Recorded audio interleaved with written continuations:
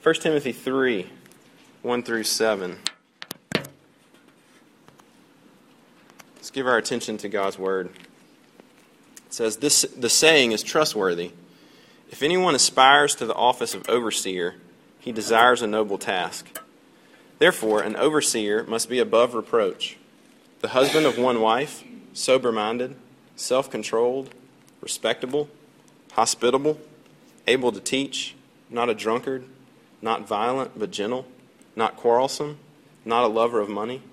He must manage his own household well, with all dignity, keeping his children submissive. For if someone does not know how to manage his own household, how will he care for God's church? He must not be a recent convert, or he may become puffed up with conceit and fall into the condemnation of the devil. Moreover, he must be well thought of by outsiders, so that he may not fall into disgrace, into a snare of the devil. Grass withers and flowers fade away, but the word of God stands forever. So let's pray before we consider it further tonight. Heavenly Father, you are God Almighty. You are holy, holy, holy. You dwell in light that is unapproachable. And yet you are a God that desires to be known.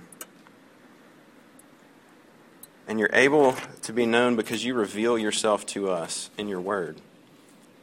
And so, Father, we have just read your word, and we pray, Lord, that you would teach it to us so that we might know something of you, so that we might know your grace and your mercy in Jesus Christ, and that we might be able to draw near to you.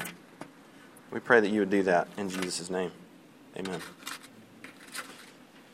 So let me, before we really begin, let me say thank you to particularly Les Newsom and John Stone for some of the things that we're going to talk about here tonight, as I've borrowed and stolen and adapted some of these things from them.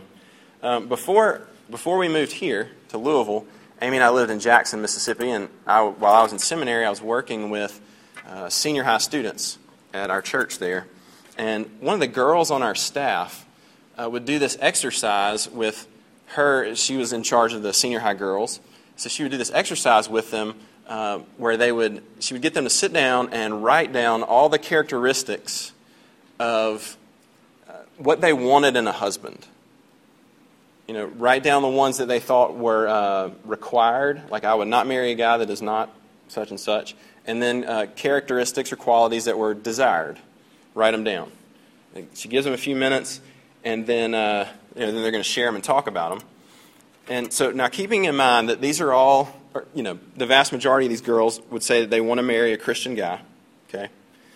And so then she would have them compare those characteristics that they've written down with biblical characteristics of what a godly man looks like. And you can imagine how interesting some of those comparisons were. I think generally two big lessons would come out of that. The first, you would see that most of their qualities that they listed were wildly superficial, right? You can imagine some of those things like, you want a good personality, you want them to be fun, athletic, good-looking, have a nice job, stuff like that. And those are all good things. And then the second big lesson that would tend to come out of that is that the guys that they were dating at the time did not really match any of the qualities, the legitimate qualities that they wanted in a husband. So it was a great exercise for these girls to do. And in fact, such a great exercise that we're going to do it tonight, right? Not literally. I'm not going to literally write it down, so don't worry. But to the ladies, I would say, have you ever thought about it? I mean, I know you've thought about it, but how specific have you been? What qualities are you looking for in a husband, in the guy that you're dating? What characteristics and qualities do you want him to have? Guys, to you, what kind of a man do you want to be? What kind of man are you now? What kind of man do you want to be in the future? And so tonight, what we're going to do is really explore that very topic. We're going to look at what the Bible says that a real man, a godly man, looks like. Right? It might seem like a strange passage to read. You're studying dating or relationships, but we're going to talk about what a godly man looks like. And next week, or 2 weeks from now, right? Guess what we'll talk about? what a godly woman looks like. Exactly. So a little background quickly on this passage. Why did I choose this passage? Well, this passage is written by Paul to his protege, I guess you could say, Timothy, who Paul's planted this church, and now he's sort of handing it over to Timothy, and he writes him this letter of instruction on how to maintain and govern the church. And so one of the things that he tells them about is that they need to have leaders in the church. They need to have elders. And so he gives these qualifications. He says, you need to look for men like this, in the passage that we just read. And so now, granted that this is a list of characteristics that are particular to an elder or a leader or an overseer in the church, but it makes good sense that if this is what you want your elders or your leaders to look like, right, the men that are going to lead in your church, then it makes good sense that these are qualities really that we should see in some measure or to some degree in all men, in all Christian men. And so that's why we chose this passage, and so we're going to run through it. So 3 things tonight, quickly. Number 1, I want you to see that Christian men are men of conviction. Christian men are men of conviction. It's really implicit in this passage that Paul is talking about people, talking about men that are convinced of something. When he's talking about the qualifications of elders, he's talking about overseers and elders, it's implicit that he's talking about men that are already convinced of the truth of the gospel. They already believe that they're sinners, that they're spiritually a wreck, and that God has done something for them that they can't do for themselves. Christian men are men that are convinced of their desperate need for the gospel, and that the good news of Jesus Christ is actually that it's good news. It's not a good plan, right? That God gives you a plan that if you do this, then you will live. Then you'll be saved. But it's actually good news. It's good news that says, see what God has done for you. And they're convinced that this good news centers around the person and the work of Jesus Christ. Later in 1 Timothy, we didn't have time to read or space to put it. Paul says this in verse 16, 3:16. He says, great indeed, we confess, is the mystery of godliness. So the mystery of godliness, and then the next words are this. He was manifested in the flesh, vindicated by the Spirit, seen by angels, proclaimed among the nations, believed on in the world, taken up in glory. He's clearly talking about Jesus Christ. So you see what Paul's saying. The mystery of godliness is profound, and it is Jesus. So first, I simply want to say that Christian men are men of conviction, and that is that they're convinced of the gospel, of their need for God to do something for themselves that they can't do. Secondly, we see that Christian men are men of character. A man that's convinced of his need for the gospel doesn't stay in that state. He doesn't just trust that the gospel's good and then not worry about how he lives his life. No, quite the opposite. A man that is convinced of the gospel looks to grow in holiness. He wants to be more and more like the God that saved him. And so Paul tells us that if a man's godly, it's going to be expressed in his character. It's going to show up in his life. It's going to be able to be seen. You'll be able to tell. Other people will be able to tell. And so as we sort of begin this list, I want to say this, especially to the ladies. If a man doesn't appear to be godly, then he's not. And now that might sound really simple, but think about that for just a second. If a man doesn't appear to be godly, then he's not. Because it's implied in this list, right? These lists are, or at least most of them, are things that other people can see.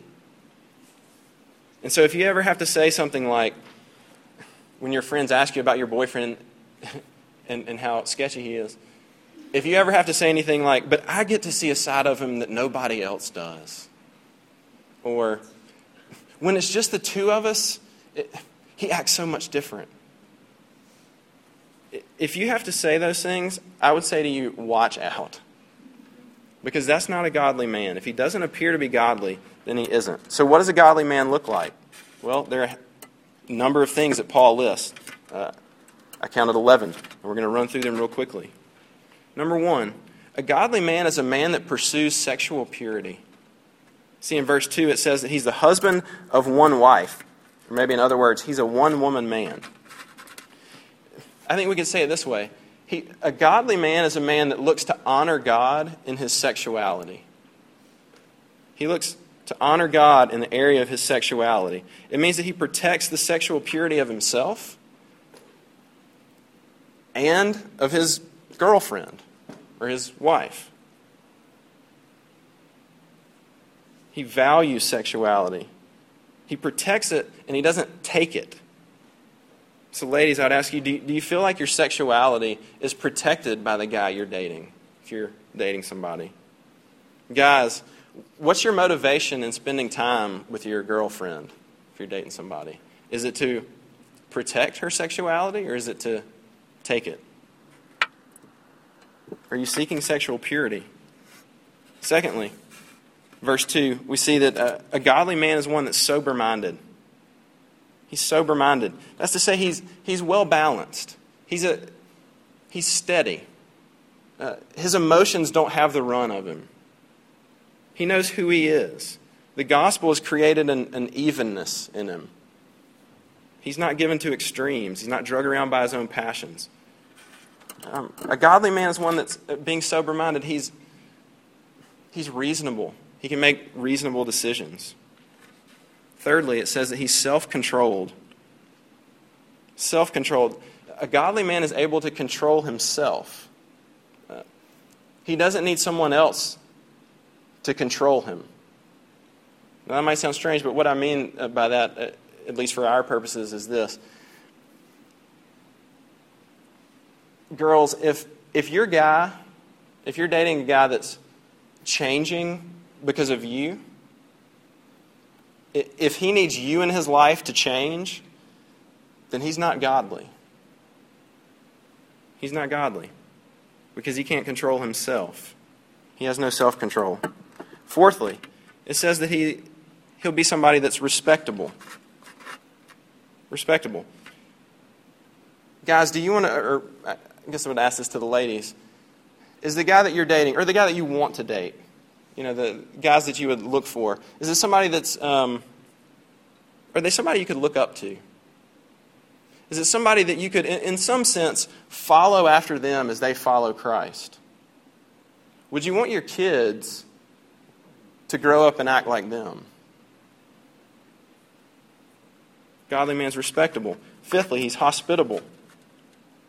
A godly man is somebody that welcomes and reaches out to people. He's a guy that people, and maybe especially strangers, maybe especially people that are in need, feel comfortable around because he cares about them. He reaches out. And he does that because he knows that God loved him when he was spiritually poor. When he was God's enemy, he knows that God reached out to him. And so he's hospitable to people around him. He likes to use his resources for other people, not necessarily just for himself. Number 6, he's able, you see in verse 2 it says that he's able to teach.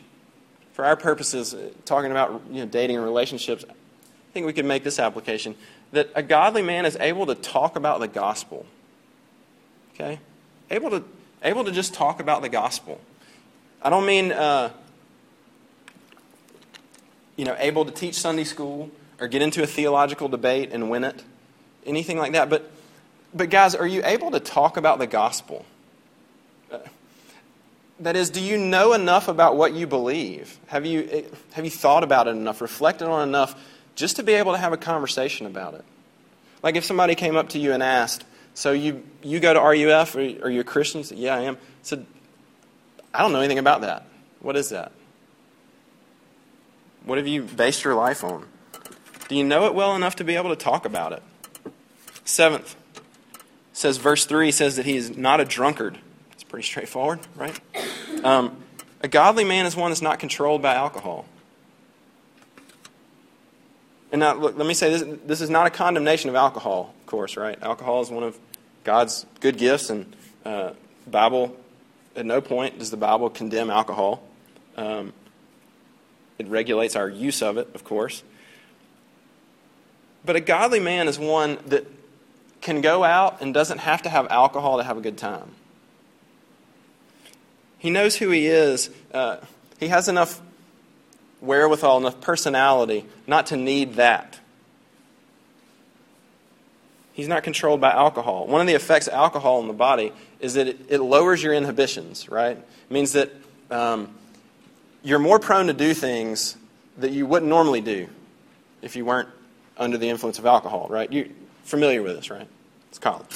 And so it really, what it means is that you actually are doing things that you really want to do, right? And so to use the excuse, when you try to excuse some action by saying, well, but I was drunk, right? Hope you actually see that that's actually a confirmation of why someone is upset with you, right? Because it's revealing that that's what you really wanted to do, but normally you just have enough wherewithal not to do it. And so if you have to say something like, well, when he doesn't drink, he's a great guy, you're wrong.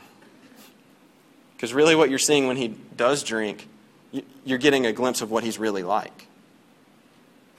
Number 8. Verse 3, it says he's not violent, but gentle. A godly man can keep his anger in check. He's a guy that people don't have to say things like, well, you don't want to get on his bad side. He's a guy that you don't have to say things like, I wouldn't mess with him today, or feel like you have to walk on eggshells around him, so that because if he gets upset, then it's just more trouble than it's worth. He's not violent but gentle, and so we have to say this. And this might sound extreme, but trust me, it's not. Ladies, if he hits you, or if you're worried that he might hit you, you need to leave him. You need to break up with him. You need to not talk to him anymore. Godly man's gentle. He can be approached without being afraid. Number 9, it says he's not quarrelsome, in verse 3. A godly man is a man that's not always stirring up trouble.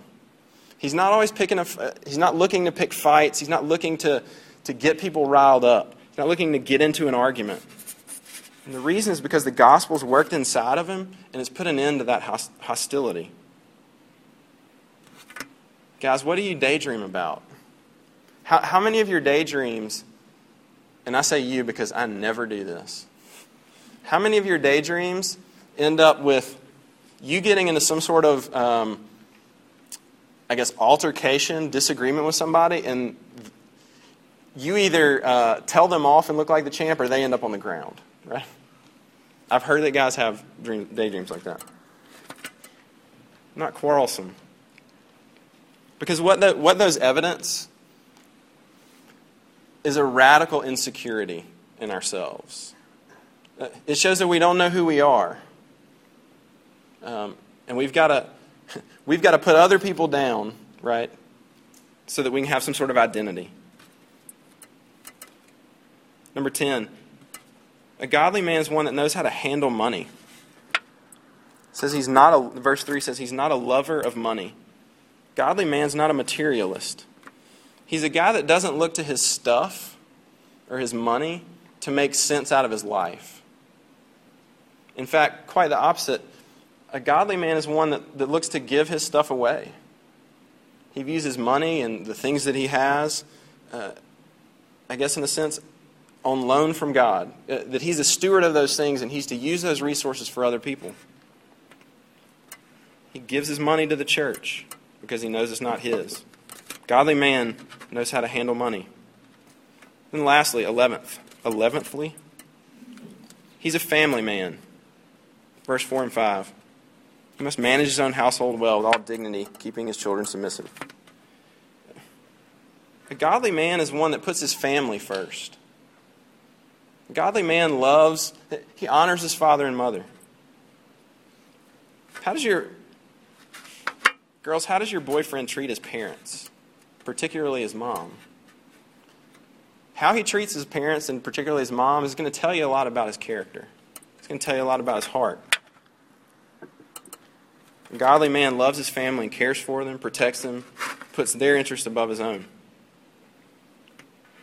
All right, so that largely is the list that Paul gives, and we just spent just a few seconds on each one, not near enough, but it's clear that a Christian man is one whose life is evidenced in his character. Thirdly and finally, I want us to look at this, that Christian men must be men of contrition.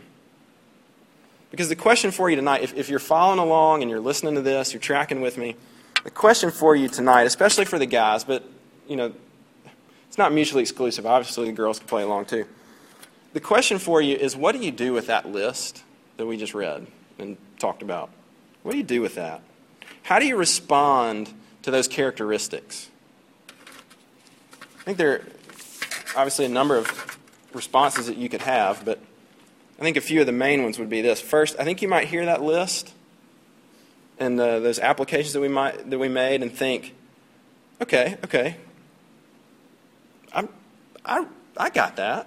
I mean, I'm not getting drunk, picking fights with people. I don't think I love money. I know what the gospel is reasonably well. I think I passed pretty reasonably well, and I'm glad so-and-so was here to hear that, right? And so if that's your response, I would ask you in all tenderness and all love for you to be honest with yourself just for a few minutes. That if you really read through this list and as we expound it just a little bit, if you think, okay, yeah, I got that, I would ask you to take a deeper look at yourself and to be honest just a little bit. Look into your heart and stop faking it, I guess, just to put it bluntly. Second, I think that you might think, okay, I'm not a godly man at all. I don't do any of that stuff. Or, sort of the same thing, I do some of those, but some of them I'm blowing entirely, right? I'm screwing up big time in a couple of those areas. And so I need to get after it, right? I need to buckle down and quit being so, quit being so quarrelsome, quit being so angry and violent. I need to buckle down and get some of these things right, or otherwise people around me are going to know that I'm not a godly man. And to that response, I want to say I appreciate your honesty, and that is on the right track. But I want you to see that if you feel like this list buried you tonight, I want to say that that's actually a good thing. In fact, that's a great thing. But the answer is not to say, so now I need to go do better. All right, I know what a godly man looks like, and so now I'm going to get after it.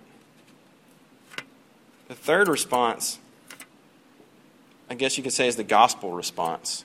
One of contrition, or we could say repentance. Because unless you're not listening, or you're incredibly self-righteous, this list, if you just take even a cursory look at it, will crush you if you try to live up to it. If you take an honest inventory of your life and how you stack up to it. And the reason it does that is because we're all sinners. We all fall short of the mark. And if we just decide to buckle down and try harder next time, we're going to fail. And we know that because we've all tried it, right? The more we fail, the more we fake it in front of other people so they won't realize how big of a screw-up we really are. That we've tried to buckle down like 100 times, since junior high, and we just keep messing it up. So we keep being more and more fake.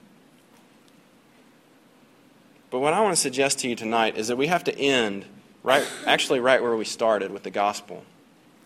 That I think the right response to this list, to be a godly man, is to let this list come in and crush you. As painful as it is, to let all those requirements and seeing what you're not, just sort of wash over you, and I guess for lack of a better way to put it, just own it, right? To let this list come and crush you, because the good news of the gospel allows you to do that. And it does that in this way. Because it can't crush you ultimately. This list cannot come into your life if the gospel's true and ultimately crush you. Because God ultimately crushed the only person that ever actually lived up to this list. The only person that's ever lived that actually could read this list and in all honesty and in all truth say, yeah, I did that. I am that. Right? Is Jesus Christ. He's the only person that's ever lived this list, so to speak, perfectly. And yet God crushed him on the cross because he was taking on himself the very fact that you and I can't keep this list. He was becoming our sin on the cross, and God was executing his wrath and judgment onto Jesus. And so if that's true, since that's true, it means that you and I can look at this list and be honest about it and say, and just be overwhelmed by it. And know that it doesn't ultimately crush us. Because it crushed Jesus. Even though it shouldn't have. And so that there's nothing left for me and you. And so what it means is I can take an honest look at my life and say, yes, I screw up all 11 of those. And I could add some more. But God is still pleased with me because even though He gave my sin to Jesus, so to speak, on the cross, what happened also was that He gave me Jesus' righteousness. He took the fact that Jesus lived 2-3 years on earth perfectly maintaining people's, his own and other people's sexual purity, and not being angry and violent. He took all that Jesus did and He gave it to you. And He credits it to you. And so we can respond in contrition. We can look and say, I'm not any of these things. I'm a terrible guy. And God, please forgive me. In fact, that's really the only way that we get to come to God. Psalm 51, 16 and 17 says this. This is David, right, confessing huge sin. He says, "For you will not delight in sacrifice, or I would give it. You will not be pleased with a burnt offering. The sacrifices of God are a broken spirit, a broken and contrite heart, O God, you will not despise." And like we just said, why will God not despise the contrite heart? Because He despised His Son Jesus on the cross. For you and for me. In our place. And it's seeing that truth and that love, that's the only thing that will begin to propel us to be crushed by this list and it be okay and actually begin to live life and run after those things and endeavor to be a godly man and to begin to actually try to live like that. But it's only by seeing God's grace first. And that grace it's offered to us, it's offered to you, and it's free. Won't you take